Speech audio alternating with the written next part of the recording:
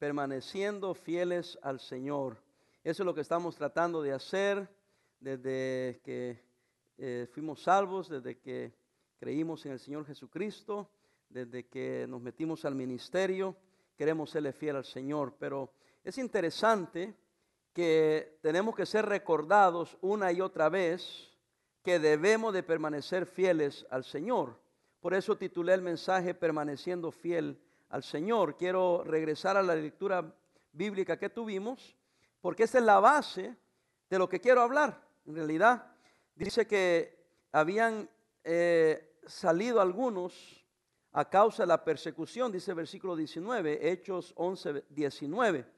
Y habían llegado hasta Fenicia, Chipre y Antioquía. Y no hablaban a nadie la palabra, sino solamente a los judíos. Porque pensaban que como era el Mesías visitando al pueblo de Israel, ellos salían y le hablaban del evangelio solamente a los judíos. Y cuando fue la persecución con motivo de Esteban, muchos salieron huyendo porque tuvieron miedo que los fueran a matar también. Y hermano, véame acá, sí nos da temor cuando hay persecución. Yo no he tomado la crisis que estamos viviendo como una persecución a la iglesia, pero sí me da temor porque yo sé que hay elementos y hay personas que les encantaría cerrar las iglesias y buscarían cualquier oportunidad para cerrarla. Entonces sí entiendo que aunque no es una persecución a la iglesia, también no soy tonto y sí sé que hay quienes quisieran aprovechar esto para cerrar punto las iglesias. Por eso que fuimos clasificados como no esenciales. Para el mundo incrédulo la iglesia no es esencial. La licorería sí. La lavandería sí. Walmart sí. Target sí. Las tabaquerías sí. Pero las iglesias no. Pero eso no me extraña porque el mundo, hermanos, no quiere a la iglesia. El mundo no quiere a los cristianos. No crea usted que nosotros vamos a apaciguar y que de alguna manera les vamos a caer bien y que de alguna manera un día a otro nos van a amar. Ellos a nosotros no nos quieren. Nos oponemos al pecado, nos oponemos al aborto, nos oponemos al abuso, nos oponemos al comunismo. Entonces no nos van a querer. Nos oponemos a la evolución. Así que se está engañando usted si cree que vamos a apaciguar y quedar bien con este mundo. Nosotros somos cristianos, pero le tenemos miedo a la persecución. Perfecto. Y por eso es que a veces nos hemos vuelto tranquilos, condescendientes, pero también nosotros tenemos derechos, también nosotros tenemos derechos constitucionales y decir, espérate, no soy tonto, no voy a hacer aberraciones ni estupideces, pero tampoco soy tonto. También sé que lo que está pasando y sé cómo corre el agua y sé de la manera que nos están tratando, como que si fuéramos cualquier cosa. Y ya los americanos se están cansando a propósito. Y de todos los colores, nada que si es de este partido, aquel partido. No importa qué partido sea, la gente ya está hasta aquí. Pastor, pero también gente está muriendo. Pues sí, ese es el asunto. De todas maneras tenemos 3 meses cerrados y la gente está muriendo. Y es tiempo que nosotros los cristianos, si entendamos que hay persecución, no tengamos miedo a la persecución. Y si es necesario sufrir persecución, tenemos que estar dispuestos. ¿O no somos cristianos? ¿O no somos hijos de Dios? ¿No la vamos a buscar? Aquí la iglesia sufrió persecución, mataron a Esteban, la gente salió, siguió predicando el evangelio. Llegaron noticias del versículo 20. Había entre ellos unos varones de Chipre y de Cirene, los cuales cuando entraron en Antioquía hablaron también a los griegos anunciando el evangelio del Señor Jesús. Aquí están los rebeldes. Recuerde que los que salieron en la persecución de Esteban, véame acá. Pastor, pero nadie está ahí. Hay como 5 aquí. Véame. Y usted que está en casa, véame acá. Míreme acá. Se fueron solo hablando a los judíos. Pero hubieron unos hombres, dice, no se da sus nombres. Eran los rebeldes. ¿Sabe qué hicieron estos rebeldes? Le predicaron a todo mundo. Gloria a Dios. Porque así nos llegó el evangelio a nosotros. Empezaron a hablarle a todos. Y le hablaron a los griegos. Y fue en Antioquía donde se llamó por primera vez a los creyentes. Se le llamó ¿qué? Cristianos. Tremendo. Porque siempre, hermanos, en la historia, ya sea cristiana o no cristiano secular, siempre alguien tiene que salirse de la norma para hacer lo que no que le dicen que debe hacer, sino hacer lo que su conciencia le dice que debe hacer. Y por eso ellos predicaron a Cristo, aunque les habían dicho que no le hablaran a los gentiles, ellos dijeron, ¿por qué no? Hay que predicarles. Y por eso el escandalote, y regresaron para allá para decirle, hey, allá están siendo salvos los griegos, los gentiles. Y los de la Sanedrín, ¿verdad? Los religiosos, los santos, apóstoles. Y los líderes de la iglesia en Jerusalén le dijeron a Bernabé, hey, ve a ver qué está pasando allá. Y prohíbeles que le hablen a los gentiles. Cállalos. ¿Sabe qué triste lo hoy en día, hermano? Que a veces los cristianos y los pastores, ¿sabe a quién le tenemos más miedo? ¿Está listo para escuchar lo que voy a decir? ¿Sabe a quién le tenemos más miedo? A los mismos cristianos. Yo he estado en 2 conferencias con abogados, expertos en constitución y expertos en defensa de iglesias. Y los 2 abogados nos dijeron esto. Miren lo que nos dijeron. Ustedes tienen que tener cuidado con los miembros de su iglesia. ¿Cómo? No con el gobernador, no con los policías, no con el sheriff, no. Con los miembros de su iglesia que no van a estar de acuerdo que abran. Esos son los que más problemas le van a dar. ¿Qué? Sí. Así como aquí, los griegos andaban predicando el evangelio a los gentiles. Oiga. Y los apóstoles mandaron a Bernabé para que fuera a averiguar. ¿Qué está pasando? Lo que estaba pasando es que hubieron unos rebeldes que fueron obedientes al mandato de Cristo, que dijeron vayan por todo el mundo y prediquen el evangelio. Eso fue lo que estaba pasando. Y gloria a Dios, Dios tiene todo bajo control. A quien mandaron fue a Bernabé. Y la Biblia dice que cuando llegó y vio que, hermanos, la gracia de Dios, se regocijó, se gozó y exhortó a todos que con propósito de corazón permaneciesen fieles al Señor. Por ejemplo, muchas iglesias van a abrir el 31 de mayo. Yo no he tomado decisión, no se me preocupe, no se me ponga nervioso. Pero no voy a hacer la lucha contra ellos. Ni los voy a criticar. Ni voy a hablar mal de ellos. ¿Sabe qué voy a hacer? Y estoy haciendo ya, orando ya por ellos. Que nada les pase, que nadie los detenga, que ningún pastor se meta en la cárcel, que ningún cristiano tenga problemas. Estoy orando que les vaya bien. ¿Por qué? Porque somos creyentes. Porque debemos de estar del lado de la iglesia, del lado de lo que es justo, del lado de la palabra de Dios. Claro, sin hacer tonterías, por favor. Estoy repite y repite lo mismo, porque no lo vamos a hacer a lo loco, a lo bruto. Pero hermano, a veces se toma personas que se rebelan de lo que se les ha dicho para hacer lo que Dios quiere que hagan. Y aquí mandaron un hombre que fue a observar, fue a ver, y era un hombre bueno, y se regocijó y dijo, gloria a Dios, aquí también están siendo salvos, aquí también la gente está viniendo a Cristo, gloria a Dios por ello, qué bendición. Se regocijó y lo que hizo una cosa, les dijo, miren, aquellos no los quieren, aquellos no quieren que ustedes también sean salvos, aquellos no quieren que ustedes levanten una iglesia en Antioquía. Entonces les voy a exhortar que con propósito de corazón, véame, permanezcan fieles al Señor. ¿Sabe qué le estaba diciendo? No oigan a los cristianos de Jerusalén. Permanezcan fieles al Señor. Hermano, mira, te van a dar un montón de gente, un montón de opiniones. Tú permaneces fiel al Señor. Tú sé fiel a Él. Lo que tu conciencia y tu oración y el Espíritu Santo te dicte. Amén. Porque al final del día cada uno tiene que seguir lo que su conciencia le dicta de acuerdo a su relación que tenga con el Señor. Y él le dijeron, propongan en su corazón ser fieles al Señor. A propósito, la gran comisión le fue dada a la iglesia de Jerusalén. Y tenían que ganar su Jerusalén, Samaria, ¿verdad? Judea, Samaria y ¿qué más? Lo último de la tierra. Y eso se habían quedado solo con los judíos. Ajá. Y ¿sabe cuál fue la iglesia principal para la obra misionera en el mundo conocido de esa época? No fue Jerusalén. ¿Sabe cuál iglesia fue? Lo adivinó, Antioquía. Fue Antioquía. El Señor trasladó el mandato que le había dado a esta iglesia para esta iglesia, y aquí había escogido a Pedro, aunque le había enseñado hasta visión que no desechara a los gentiles, tuvo que llamar a Pablo. Cambió de ciudad, cambió de iglesia, cambió de hombre de Dios para decir, este va a ser el hombre de Dios que va a cumplir el llevar el evangelio a todo el mundo. Hermano, uno tiene que tomar decisiones que a veces no son confortables. ¿Cuántas veces Pablo tuvo, por lo menos tenemos una ocasión bien directa donde Pablo se agarró con Pedro. Y dijo, tuve que hacerlo, dice, porque esto era hipocresía. A mí me hubiera gustado estar ahí viendo a Pedro, hermanos, que era reacio.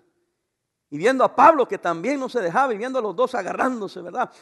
Y Pedro decía que comía con los gentiles, y cuando venían los amigos de él de Jerusalén, se iba de los gentiles y se sentaba con los judíos. Y Pablo nomás lo observó y dijo, este vato es de los apóstoles, santos apóstoles de Jerusalén. Y mira, aquí come con los gentiles, con tacos de carnitas y todo lo demás. Dice, cuando vienen los judíos se va a comer allá, según que muy kosher. Y le dice, hey Pedro, ven para acá, dice. Hipócrita. ¿Por qué andas haciendo eso? Estoy parafraseando todo, pero usted lo puede leer encuentra ahí. Pastor, diga dónde, vaya usted y escudriñelo. Hermano, la iglesia siempre ha habido conflictos. Siempre ha habido personas que piensan de una manera, personas que piensan de otra. Pero ¿qué nos mantiene unidos? Nuestra permanencia en el Señor. Nuestra fidelidad en el Señor. Podemos tener diferentes de opiniones, pero no podemos tener diferente opinión en cuanto a nuestra fidelidad al Señor. Y tenemos que hacerlo de todo corazón. Tenemos que hacerlo. Y eso trasciende, hermanos, política, trasciende ciudadanía, trasciende mi propia opinión. Y tenemos que juntos hacer lo que es correcto de hacer, no de acuerdo a este mundo, pero de acuerdo a la palabra de Dios. El evangelio era para todo el mundo. Les exhortaron que permaneciesen fieles al Señor. ¿Por qué? Porque el versículo 24, vea la descripción. Y cada cristiano debería ser descrito de esta manera. Porque era varón bueno, lleno del Espíritu Santo y de fe. Y una gran multitud fue agregada al Señor. Él venía a averiguar qué estaba pasando para regresar y ponerles el dedo. Pero cuando vio la gracia de Dios, se regocijó y los animó a que permanecieran fieles, porque era un hombre bueno, porque era lleno del Espíritu Santo, porque aunque tenía sus propias opiniones, dijo, no, esto es de Dios. La gente está siendo salva, las personas están viniendo a Cristo, sean fieles. ¿Y sabe qué? Más gente vino a Cristo. Es más, dijo, me encanta esto, cuando se regresa a Tarso, yo me hago una pregunta, siempre le he hecho, los que han estado conmigo saben esto. ¿Por qué no regresó a Jerusalén? ¿De dónde lo habían mandado? De Jerusalén. Pero ¿para dónde se regresa? A Tarso. A buscar a alguien que compartiera su manera de pensar, su corazón, no para callar a los cristianos de Antioquía, sino para animar a los cristianos de Antioquía para seguir haciendo la obra del Señor. Para hacer la obra del Señor. Eso no cayó bien a algunos, hermanos. ¿Por qué cree que hubo separación? Y Bernabé estuvo con Pablo en los viajes misioneros. Después ellos mismos se separaron. Dos grandes hombres de Dios que tuvieron diferentes opiniones. Amén. Por Juan Marcos, ¿se acuerda? Que era sobrino de Bernabé. Tuvieron una diferencia de opinión y dijo Bernabé, yo mejor me voy para aquel lado. Y Pablo dijo, bueno, gracias, que Dios te bendiga. Y se fue por el otro lado. Ambos permanecieron fieles al Señor, pero en ellos no estaban de acuerdo. Se separaron. La gente pregunta, ¿y por qué pasa esto? ¿Por qué sucede esto? Porque somos humanos, porque las cosas pasan, pero lo que no hay que dejar es ser fiel al Señor. Por eso les exhortaba, hermanos, que a través de esta crisis, lo peor que podemos hacer es permitir al diablo que a causa de esta crisis la iglesia se nos divida. Aunque pensemos diferente, yo espero que el respeto que yo le tengo a usted, que usted tiene diferente opinión, ese me lo dé a mí también, que así como usted y yo tengo diferente opinión, podemos seguir siendo fieles al Señor, juntos. Amén. No somos niños, somos adultos, somos cristianos, tenemos al Espíritu Santo, tenemos que ser buenos de corazón, tenemos que ser perdonadores, tenemos que ser condescendientes muchas veces. Amén. ¿Por qué? Para que la gente venga a Cristo. Es interesante, pero el jueves hablé de esto, hermano.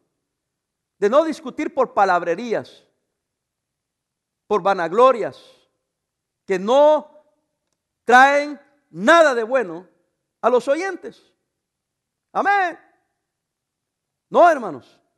Hermano, ¿por qué no vas a la iglesia tú? Oh, es que yo estoy un poco delicado de salud, o estuve enfermo y estoy un poco delicado y no creo que para mí es conveniente ir a la iglesia todavía, aunque ya la iglesia se está reuniendo, pero no es que yo me fui de la iglesia, es que todavía no siento que es el tiempo para mí ir, pero estoy orando por ellos y estoy mandando mis diezmos, amén. Véalo por internet y mande el diezmo, tranquilo, como miembro responsable. Y deje que los que podamos reunirnos, que tengamos la conciencia de que sí podemos hacerlo, tenemos la salud para hacerlo, lo hagamos. Tranquilos, permanezcamos ambos fieles al Señor. Pero ve, esto ha plagado a la iglesia por tiempos, ha habido dificultades, pero cuando no nos peleamos, gente salva. Es que Bernabé era un hombre lleno del Espíritu Santo. Él dijo, si voy a Jerusalén, aquellos se van a enojar, van a enviar a otros, se va a armar una bronca y la gente no va a ser salva. Mejor voy a Tarso, me traigo a Saulo, que me ayude a ganar almas, que me ayude a discipular y tranquilo. La gente no se da cuenta los pleitos que hay con la iglesia de Jerusalén y los salvos de Antioquía, y de esa manera ganamos a los incrédulos, porque el incrédulo tiene que saber que usted no está de acuerdo. Pero normalmente el inmaduro quiere que todo el mundo sepa que no está de acuerdo. Hay un montón de cosas que yo no estoy de acuerdo, pero no voy a decirlo en cuanto a asuntos personales. ¿Por qué? Porque no tiene que todo el mundo saber de lo que estoy y que no estoy de acuerdo. Yo no soy la medida. Ahorita le voy a dar cuál es la medida. Le voy a dar 5 áreas en las que un cristiano debe permanecer fiel al Señor. Hay más, pero por el tiempo y porque yo creo que eso sí es importante, le voy a dar 5 áreas. Número 1, debemos de permanecer fiel en la palabra de Dios. A eso podemos mantenernos fieles. Mire, su opinión puede cambiar.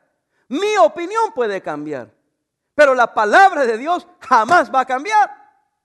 Por eso es que al ser fiel al Señor, tengo que permanecer fiel a su palabra. Mire lo que dice San Juan 8:31, encuéntrelo.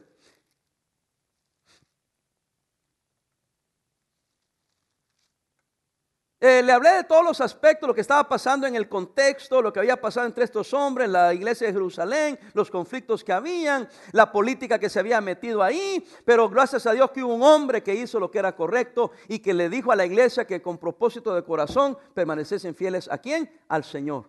¿Cómo puedo ser fiel al Señor? Bueno, permaneciendo fiel a su palabra. Cuando usted y yo tengamos diferente opinión, vamos a ver qué dice la palabra de Dios, vamos a ver qué dice la Biblia, pero no lo usemos para promover lo que ya tenemos aquí. Tenemos que ir con un corazón abierto, con una mente abierta a lo que la palabra de Dios diga. Y como la palabra de Dios no cambia y Cristo no cambia, yo puedo confiar en su palabra. Entonces es un terreno seguro el que yo permanezca fiel en la palabra de Dios. Dice así, Hechos 8:31. Dijo entonces Jesús, este es Jesús, a los judíos que habían creído en él. Oiga, si vosotros permaneciereis en mi palabra, seréis verdaderamente mis discípulos. Y conoceréis la verdad, y la verdad os hará libre. Y la verdad es Cristo, la verdad es el Evangelio. Cristo dijo, soy el camino, la verdad y la vida, y nadie viene al Padre sino por mí. Pero si quieres ser un discípulo, véame acá, tienes que permanecer en su palabra. Oiga, pastor, ¿cómo está eso? Véame acá. Una cosa es ser creyente y otra cosa es ser discípulo. El creyente reconoce su pecado, se arrepiente de su pecado y con la obra del Espíritu Santo en su corazón, él responde al llamado del Evangelio, es salvo y ahí ya es creyente, pero todavía no es discípulo. Porque el discípulo toma tiempo, es un seguidor de Cristo. Y para ser un verdadero discípulo, según las palabras de Cristo, hay que permanecer. ¿Oyó eso? Ahí lo dice. Hay que permanecer en Cristo, hay que permanecer en el Señor. Si vosotros permaneciereis en mi palabra, seréis verdaderamente mis discípulos. Por eso le preguntaron en otra ocasión, ¿cómo sabemos quiénes son los discípulos? ¿Y qué dijo Cristo? ¿Por sus qué? Frutos los conoceréis. Y un recién convertido todavía no tiene frutos. Tienes que ver su vida, cómo se va desarrollando, cómo va conociendo más su palabra, obedeciendo más su palabra, permaneciendo en la palabra. Los frutos van a demostrar que es un creyente en Cristo. Hermano, por eso es que es un terreno firme, fijo, que nosotros permanezcamos fieles a su palabra. A propósito, fíjese lo que está viniendo a mi mente, ahorita se lo voy a comunicar. Nosotros hemos estado juntos por muchos años, hermanos. Hay quienes aquí tienen los 30 años que nosotros tenemos y otros más, porque yo vine cuando la iglesia estaba ya formada por 24 años. Creció tremendamente bajo nuestro ministerio después de eso también, gloria a Dios por ello. Pero tenemos muchos años juntos. Y de repente viene una pandemia y se levanta la señora Ferrer y se levanta Newsom. Y de repente él nos divide que usted ya no me quiere ni hablar a mí. Le hago una pregunta, ¿quién ganó la batalla entonces? ¿Un político desconocido? Que está feliz porque ahora tiene poder para mandar y para decir y para quitar y poner. O nosotros que somos cristianos que tenemos años estando juntos sirviendo al Señor, al Rey de Reyes y Señor de Señores. Ve la inconsistencia de esto, hermano. Y muchos de ustedes están siguiendo esa corriente. En lugar de decir, no, vamos a ser fiel a la palabra, fiel a Dios. Claro, si están tirando balazos, no te pongas a que te peguen tu balazo. Por eso yo he sido colaborador de todo esto. Y aún el día que el Señor nos indique y abramos, vamos a seguir colaborando con las medidas que se están tomando. Por supuesto que sí, ¿verdad? Porque Dios me dio un cerebro y Dios me ha dado experiencia. Todo eso es perfecto. Pero no dejemos que estas cosas nos dividan. Porque aquí hay dos bandos en la iglesia. Hay unos que hubieran dicho, pastor, yo no sé por qué cerró. Y hay otros, ¿por qué no cerré antes? ¿O por qué no se cierra todo el año? Porque a ustedes no les importa la iglesia, pero a algunos de nosotros sí nos importa la iglesia, nos importa Cristo, nos importa su palabra, nos importa el evangelio. Queremos ver almas salvas, queremos ver vidas edificadas. Lo vamos a hacer de una manera seria, de una manera responsable. Pero hermano, permanezcamos fieles a la palabra. No deje que cosas circunstanciales nos separen, nos dividan, te alejen de Dios, te alejen de la palabra de Dios. Sigue leyendo tu Biblia, sigue creyendo la Biblia, sigue obedeciendo la Biblia. Es digno, hermano, de que nosotros seamos fieles a ella, permanezcamos fieles a su palabra. Miren lo que dice Isaías. Le dije que este mensaje estaba bueno, yo estoy emocionado. Es que viene al caso y yo quiero preparar a nuestra iglesia bíblicamente y en toda forma quiero que esté preparada para poder salir avante y triunfante y adelante, amén.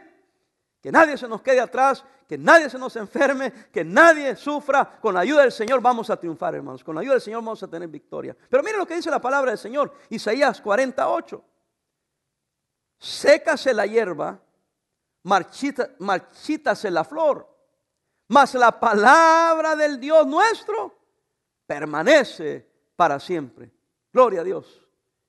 Y si fuera pentecostal diría aleluya. La palabra de Dios permanece para siempre. Hermano, mire, yo he visto cosas pasar, cosas ir. Políticos venir, políticos ir. Crisis económicas venir, crisis económicas ir. Pasa para allá, viene para acá. Y las cosas cambian. Nosotros aquí compramos el edificio que se cerró el escro en octubre, al final del octubre, el último día de octubre. Noviembre y diciembre estuvimos arreglando el edificio, ¿verdad? Lo ocupamos solamente enero, febrero, y ya en marzo era que sí, que no, que poquito. Y ya estaba la cosa tambaleando. Véame acá. En realidad, como iglesia no hemos tenido oportunidad de disfrutar este edificio. ¿Sí me entiende?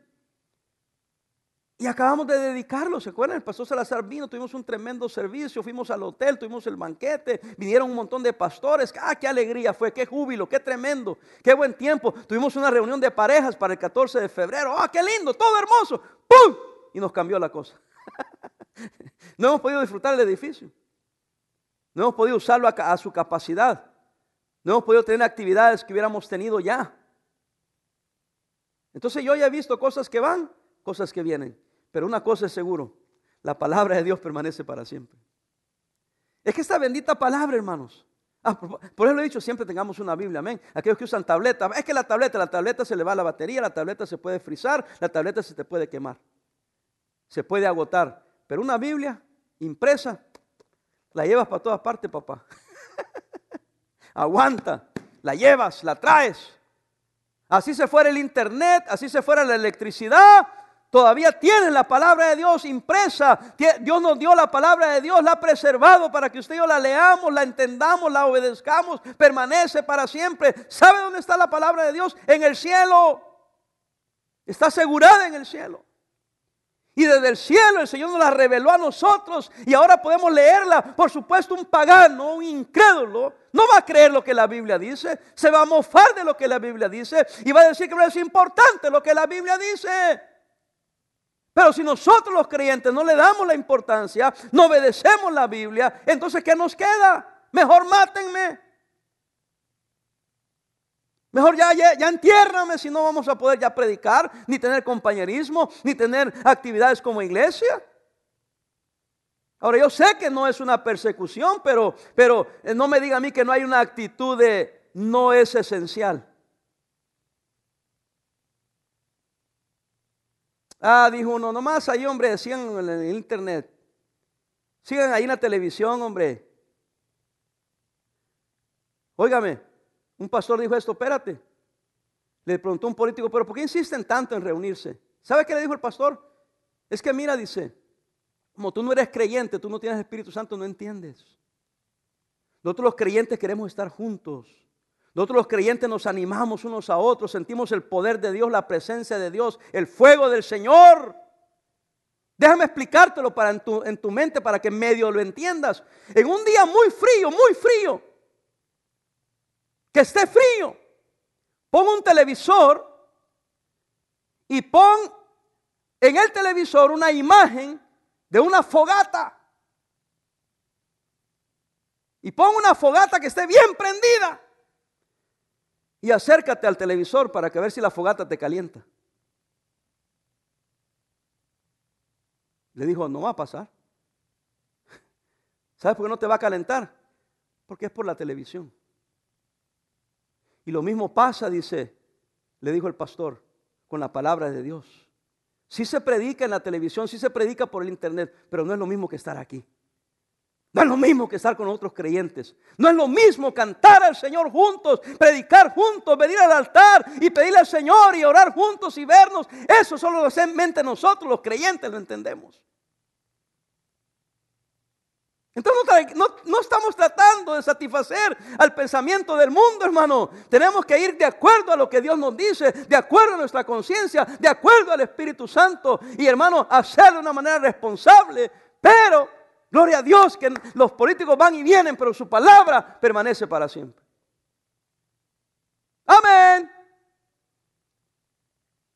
Cuando el gobernador Newsom termine su periodo, he's gone, se fue. Desaparece, nosotros seguimos aquí, nosotros seguimos predicando. Que lo disfrute ahorita.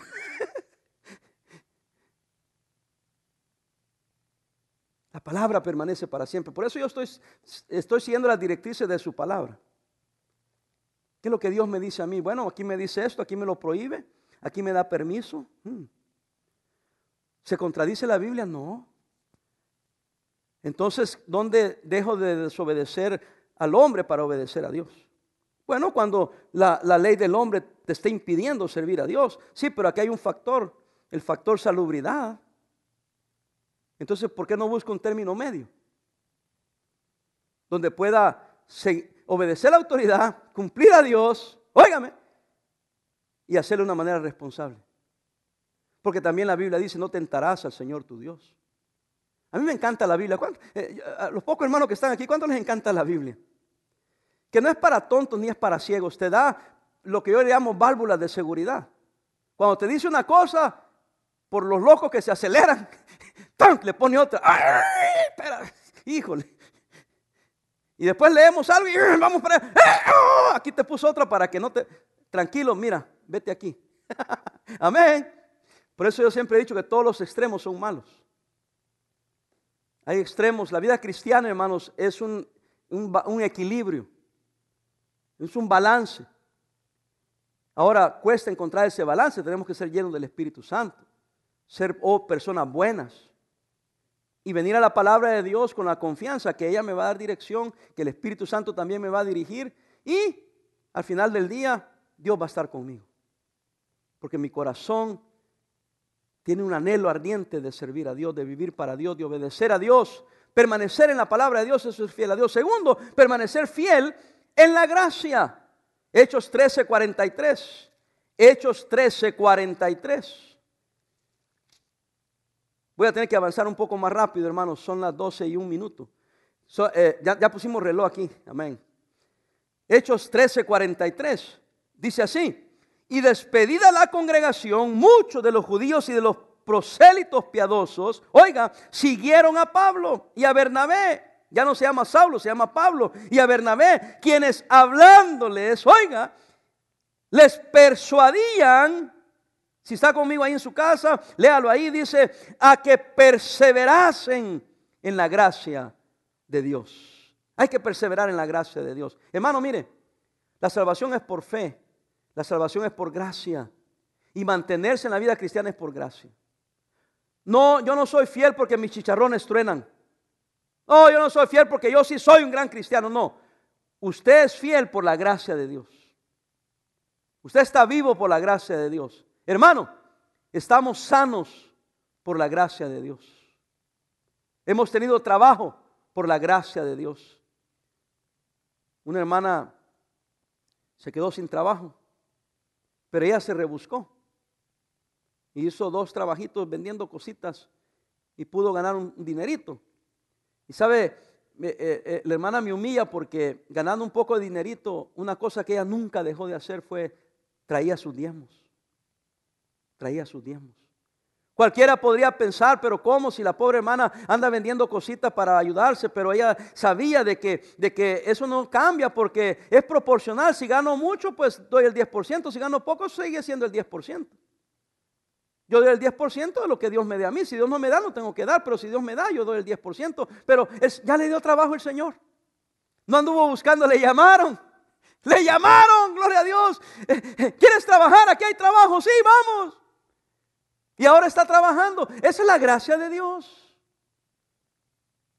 Es que yo soy muy acá. No, yo sé que somos trabajadores, no me malentienda. Le rebuscamos y hacemos esto, gloria a Dios, somos trabajadores. Pero ¿quién nos permite trabajar? ¿Quién nos permite levantarnos en la mañana? El tener salud, hermanos. Yo no sé usted, pero yo he andado saliendo para arriba y para abajo en muchos lugares. Y gracias a Dios, mira, aquí estoy. Pastor, ¿y no sabe si le dio? No. Pastor, ya están tomando el test, no va a ir a hacérselo, vaya usted. ¿Para qué voy a ir, hermano? Dijo un doctor, todo el que vaya le va a salir positivo. Porque ya está aquí, dice, el virus ya vino hace tiempo. Lo más probable es que cada persona que usted habla, cada persona que usted ve, ya lo tuvo, ya lo tiene y ya le dio y no le dio nada. Entonces, cualquiera que vaya le va a salir positivo. El problema es que vas ahí, te va a salir positivo y te vas a traumar. Y de repente vas a andar todo, ay, tengo el COVID. ¿Sí me entiende? Ahora, pastor, si lo obligan, ¿qué va a hacer? Pues entonces, pues ni modo, hágamelo. ¿Sí me entiende? Pero ¿para qué voy a andar como con el pánico? Tengo que hacerme el test, tengo que hacerme el test. Y llegan así la gente, hágame el test, hágame el test, hágame el test. Pues ya va todo paniqueado, ya va todo, los sistemas inmunes bien bajos. Y si no lo llevas ahí, te lo van a dar, papá, gratis. ¿Sí me entiende o no me entiende? Y yo entiendo que los que trabajan en el sector salud tienen que estar chequeando todo el tiempo. Entiendo eso, no soy tan tonto. Porque pues trabajan con gente que está infectada, entonces tienen que obviamente ellos mismos chequearse que no les pegue a ellos o ellos que sean asintomáticos y ellos se lo pasen a otra gente que va por otras cosas. Sí entiendo eso, tampoco soy tonto. Pero no más porque así usted se levanta en la mañana, voy a ir a chequearme, no sea tonto. ¿Sí me entiende? Si en el trabajo le dicen tienes que chequearte para poder trabajar aquí, pues hágase el examen. Eso es lo que estoy diciendo. Si lo tengo que hacer, lo voy a hacer, pero no voy a ir nomás a levantarme en la mañana para irme a hacer. ¿Para qué? Ya me miraron mal. Si por gracia soy salvo, por gracia estoy sano, por gracia voy a sobrevivir, por gracia he comido. Y a veces tenemos miedo de permanecer en la gracia y vivir en la gracia y disfrutar la gracia por lo que otros vayan a pensar. Y yo no me estoy jactando, estoy diciendo qué bueno, qué bendición, Dios fue bueno. Que todavía estoy de pie, que no me he enfermado. Óigame, pastor, y si esta semana se enferma y se muere la otra semana, ¿cómo va a quedar con sus palabras? Nada, y no me voy a morir pues. Ya muerto, a mí qué me importa lo que tú digas. Y además yo creo en la soberanía de Dios. Dios dio. Dios quitó.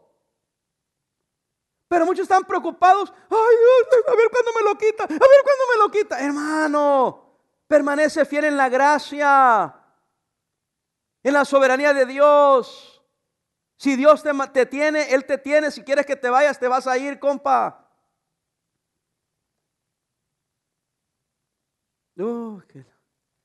Eso es lo malo de predicar en un auditorio solo, que no hay nadie quien diga amén. Pero espero que ahí en su casa estén diciendo amén. Ahí en su casa estén diciendo: es cierto, pastor. Permanece en la gracia de Dios. Pablo les exhortó y les dijo: perseveren en la gracia de Dios, descansen en la gracia de Dios. Vea Proverbios 3:3. Ahora yo sé que dije que no me iba a tardar mucho, pero hermano, no me puedo parar de emocionarme de lo que estoy predicando, hermano. Yo sí lo creo. Si está en su casa usted pensando que ahora va a acabar, usted está perdido. Está en su casa, hermano. Ya mejor levante los pies y póngase cómodo. Proverbios 3:3.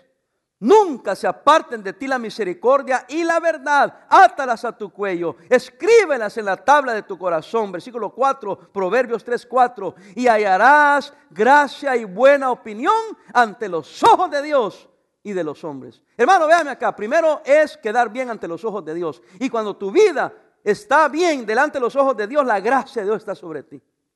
Y después queda bien con los hombres, pero son segundos. Lo primero es quedar bien con Dios, viviendo en la gracia de Dios, porque cuando estás en la gracia de Dios, véame acá, tienes el favor de Dios.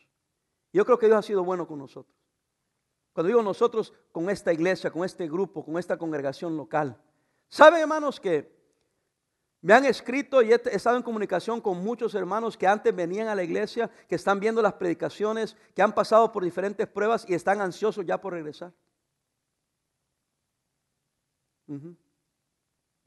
Yo digo, mira, y nosotros que hemos estado en esta comunión, gracias a Dios, cómo nos ha cuidado el Señor. Es que están viendo el Señor que está con nosotros, que el Señor nos está cuidando a nosotros, que el Señor, hermano, fluye su gracia, su poder, su presencia a través de nosotros. Y estoy hablando de nosotros, todos, no solamente el pastor Parada, todos aquellos que estamos en esta gracia. Sigamos adelante. Número 3, permanecer fiel en la fe. 14:22 de Hechos. 14:22 de Hechos. Rapidito, hermano, rapidito. Vamos. 14:22 de Hechos dice, óigame, dice esto: confirmando los ánimos. Gloria a Dios. Pablo y Bernabé. Dice, confirmando los ánimos de los discípulos, exhortándoles ¿a qué? A que permaneciesen en la fe, y diciéndoles: es necesario que a través de muchas, ¿qué? Tribulaciones entremos en el reino de Dios. ¿Quién le dijo a usted que era fácil? Pablo dijo: el que habló de permanecer en la gracia y el que habló de permanecer en la fe, dice que es necesario que por muchas tribulaciones entremos ¿a dónde? En el reino de Dios. Mucho pare de sufrir. Lo que está pasando no es nada, hermanos. No es nada. Es cuestión de tiempo, es cuestión de tener paciencia, pero es cuestión de permanecer en la fe. A mí no me mire mal que yo lo estoy animando a que tenga fe, que tenga confianza y que permanezca en la gracia. Pronto saldremos de esto, vamos a salir triunfantes, seremos vencedores. Pero tenemos que permanecer en la fe. No pierda la fe, no pierda la fe, no pierda la esperanza. Dios le ha dado salud, le ha dado vida, tiene familia, tiene palabra, tiene el Espíritu Santo, tiene iglesia, tiene todo, hermano. Lo único que nos falta es que nos juntemos, es que estemos juntos, pero gloria a Dios que a través de su Santo Espíritu, a través de la predicación, nos unimos como un cuerpo en el Señor. Es una unión en la palabra, es una unión en la gracia, es una unión, véame acá, en la fe. Número 4, permanecer fiel, oiga, en el amor fraternal. Ve el 13:1, Hebreos 13:1, Hebreos 13:1. Rapidito, ya son 5 puntos, este es el número 4. Hebreos 13:1. Dice así: permanezca el amor fraternal. un versículo corto, pero no necesita más. Permanezca el amor fraternal. ¿Qué es el amor fraternal? El amor de hermanos. Fíjese lo que dijo el gobernador. No quiero, dice, que vengan gente de muchos lugares y se reúnan en un solo lugar Y la expresión que usó, se la traduzco al español, gente extraña. Un pastor le tuvo que aclarar, le dijo, gobernador, disculpe, pero no somos extraños. We are family. Somos familia. Dijo el pastor, yo los he visto nacer. Yo los he casado. Algunos de mi iglesia los he enterrado. We are family. Somos familia.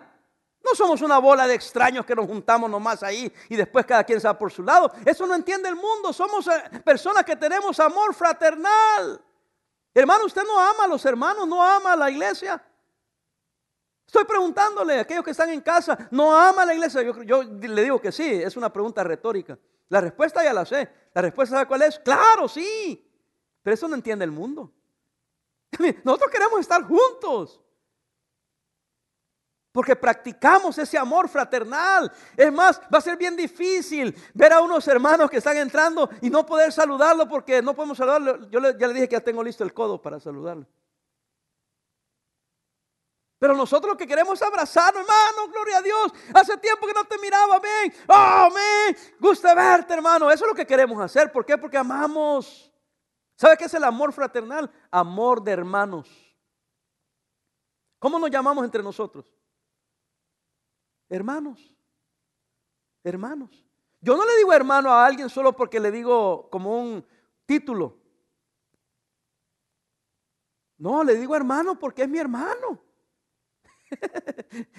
Y tenemos un padre. ¿Cuál es nuestro padre? Dios, nuestro Padre Celestial. We're brothers in Christ. We're sisters in Christ. Hermanos en Cristo, hermanas en Cristo. Somos una familia. Por eso Pablo, hablando a Tito y a Timoteo, les dice a las ancianas como a mamás, a las jovencitas como a hermanas. Todas las jovencitas aquí son mis hermanas menores. Las hermanas mayores son mis hermanas como mi hermana, y para un joven la hermana mayor es como su mamá, como las ancianas como su abuelita. Somos una familia, hermanos. Amén. Y no soy yo el que lo exhorta, pero proponga en su corazón permanecer fiel al Señor. ¿Cómo? Fiel a la palabra, fiel a la gracia, fiel a la fe y fiel al amor fraternal. Y por último, ya se alegraron algunos. Permanecer fiel en la oración. En la oración. Lucas 6:12. Lucas 6:12. Espero que el mensaje esté siendo de bendición. A mí me gusta ir a la palabra y también abrir mi corazón, porque yo soy su pastor, yo le amo, yo lo aprecio y quiero lo mejor para todos como iglesia, hermanos. No estoy pensando en uno en particular, estoy pensando en todos nosotros. Lucas 6:12. En aquellos días, Él fue al monte a orar, Jesucristo, y pasó la noche orando. ¿A quién, hermanos? A Dios. Y cuando era de día llamó a los discípulos y escogió a 12 de ellos, a los cuales también llamó apóstoles. Y ahí en oración Él tomó esta decisión. En oración Él escogió a los que serían los pilares de la iglesia. Oh, si en algo debemos de permanecer nosotros, hermanos, es en oración. Si Cristo lo hizo, Cristo oró, Cristo nos enseñó la importancia de la oración. Vea también ahí, por favor, en Colosenses 4:2. Vaya ahí rapidito, Colosenses 4:2. Mira lo que dice. Perseverad en la oración, velando en ella con acción de gracias. Perseverad en oración. Permaneced en oración. Véame aquí, hermano, voy terminando. ¿Qué es permanecer? Permanecer viene de la palabra latina permanecere. Permanecere. ¿Sabe qué quiere decir literalmente esa palabra? Mantenerse sin mutación. ¿Qué es mutar? Es cambiar. Mantenerse sin mutación en un mismo lugar. Eso quiere decir permanecer. ¿Sabe qué más quiere decir? Permanecer en un mismo estado. Literalmente quiere decir quedarse quieto, sin cambio. Estuve leyendo ayer que También la palabra puede significar, véame acá, hacer una escala. Pero cuando vas hacia un lugar, haces una escala, pero te quedaste ahí. Te quedas ahí. Véame. Permaneces ahí. Nosotros, no siendo cristianos, íbamos por otro camino, no íbamos para el cielo, íbamos para el infierno. Pero aceptando a Cristo, ahora vamos para el cielo. Íbamos en un viaje de perdición, ahora vamos haciendo un viaje de salvación. ¿Sabe qué está diciendo? Permanece ahí. No te muevas de ahí. Quédate quieto ahí. Sinónimos es durar, estar, morar, perdurar, perseverar, persistir, posar y retener. ¡Wow! A eso se refiere cuando dice que hay que permanecer fieles al Señor. Pero tienes que hacerlo con propósito de corazón. Y yo le di 5 áreas.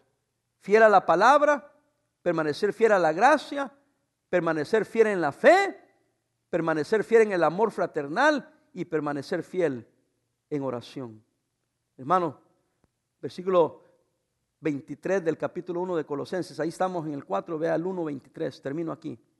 Si en verdad, Colosenses 1:23, si en verdad permanecéis fundados firmes en la fe, oiga, si en verdad permanecéis fundados y firmes en la fe, ¿y sin qué? Sin moveros de la esperanza del evangelio que habéis oído, el cual se predica en toda la creación que está debajo del cielo, del cual yo, Pablo, fui hecho ministro. Todo relacionado a lo que había dicho el 21-22, que no voy a ir ahí. Pero ahí está hablando de que permanezcamos fieles, fundados en la fe, firmes, sin movernos. Amén. Doy gracias a Dios por esta bendita iglesia. ¿Quién es la iglesia? Los hermanos.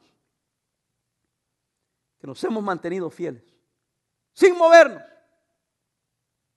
Véame acá, bien parados en nuestra fidelidad al Señor. Hermanos, personas le van a fallar, circunstancias le van a fallar, pero Dios nunca le va a fallar. Y por eso yo le exhorto en el nombre del Señor que proponga en su corazón permanecer fiel al Señor. Por favor, es para el bien suyo, para el bien de su familia, para el bien de su futuro y, ¿por qué no?, para el bien de toda nuestra iglesia. Ánimo, hermano, ánimo. Vamos a seguir siendo fieles al Señor. Proponga en su corazón que así lo va a hacer y juntos vamos a salir adelante. Que Dios me le bendiga, le aprecio y le amo. Si tiene que arrepentirse de algún pecado, una falta que ha cometido, hágalo y regrese al camino del Señor. Si nos está viendo que antes venía a la iglesia, ha andado allá por allá afuera, o es una persona que hace poco ha comenzado a oírnos, ha comenzado a oír la palabra de Dios, sea fiel. Aquella obra que comenzó Dios en su corazón, dígale que sea el Señor, responsabilícese, siga a Cristo, arrepiéntase, entréguele su vida a Cristo y vamos para adelante. Con la ayuda del Señor sí podremos. Vamos a orar, hermanos.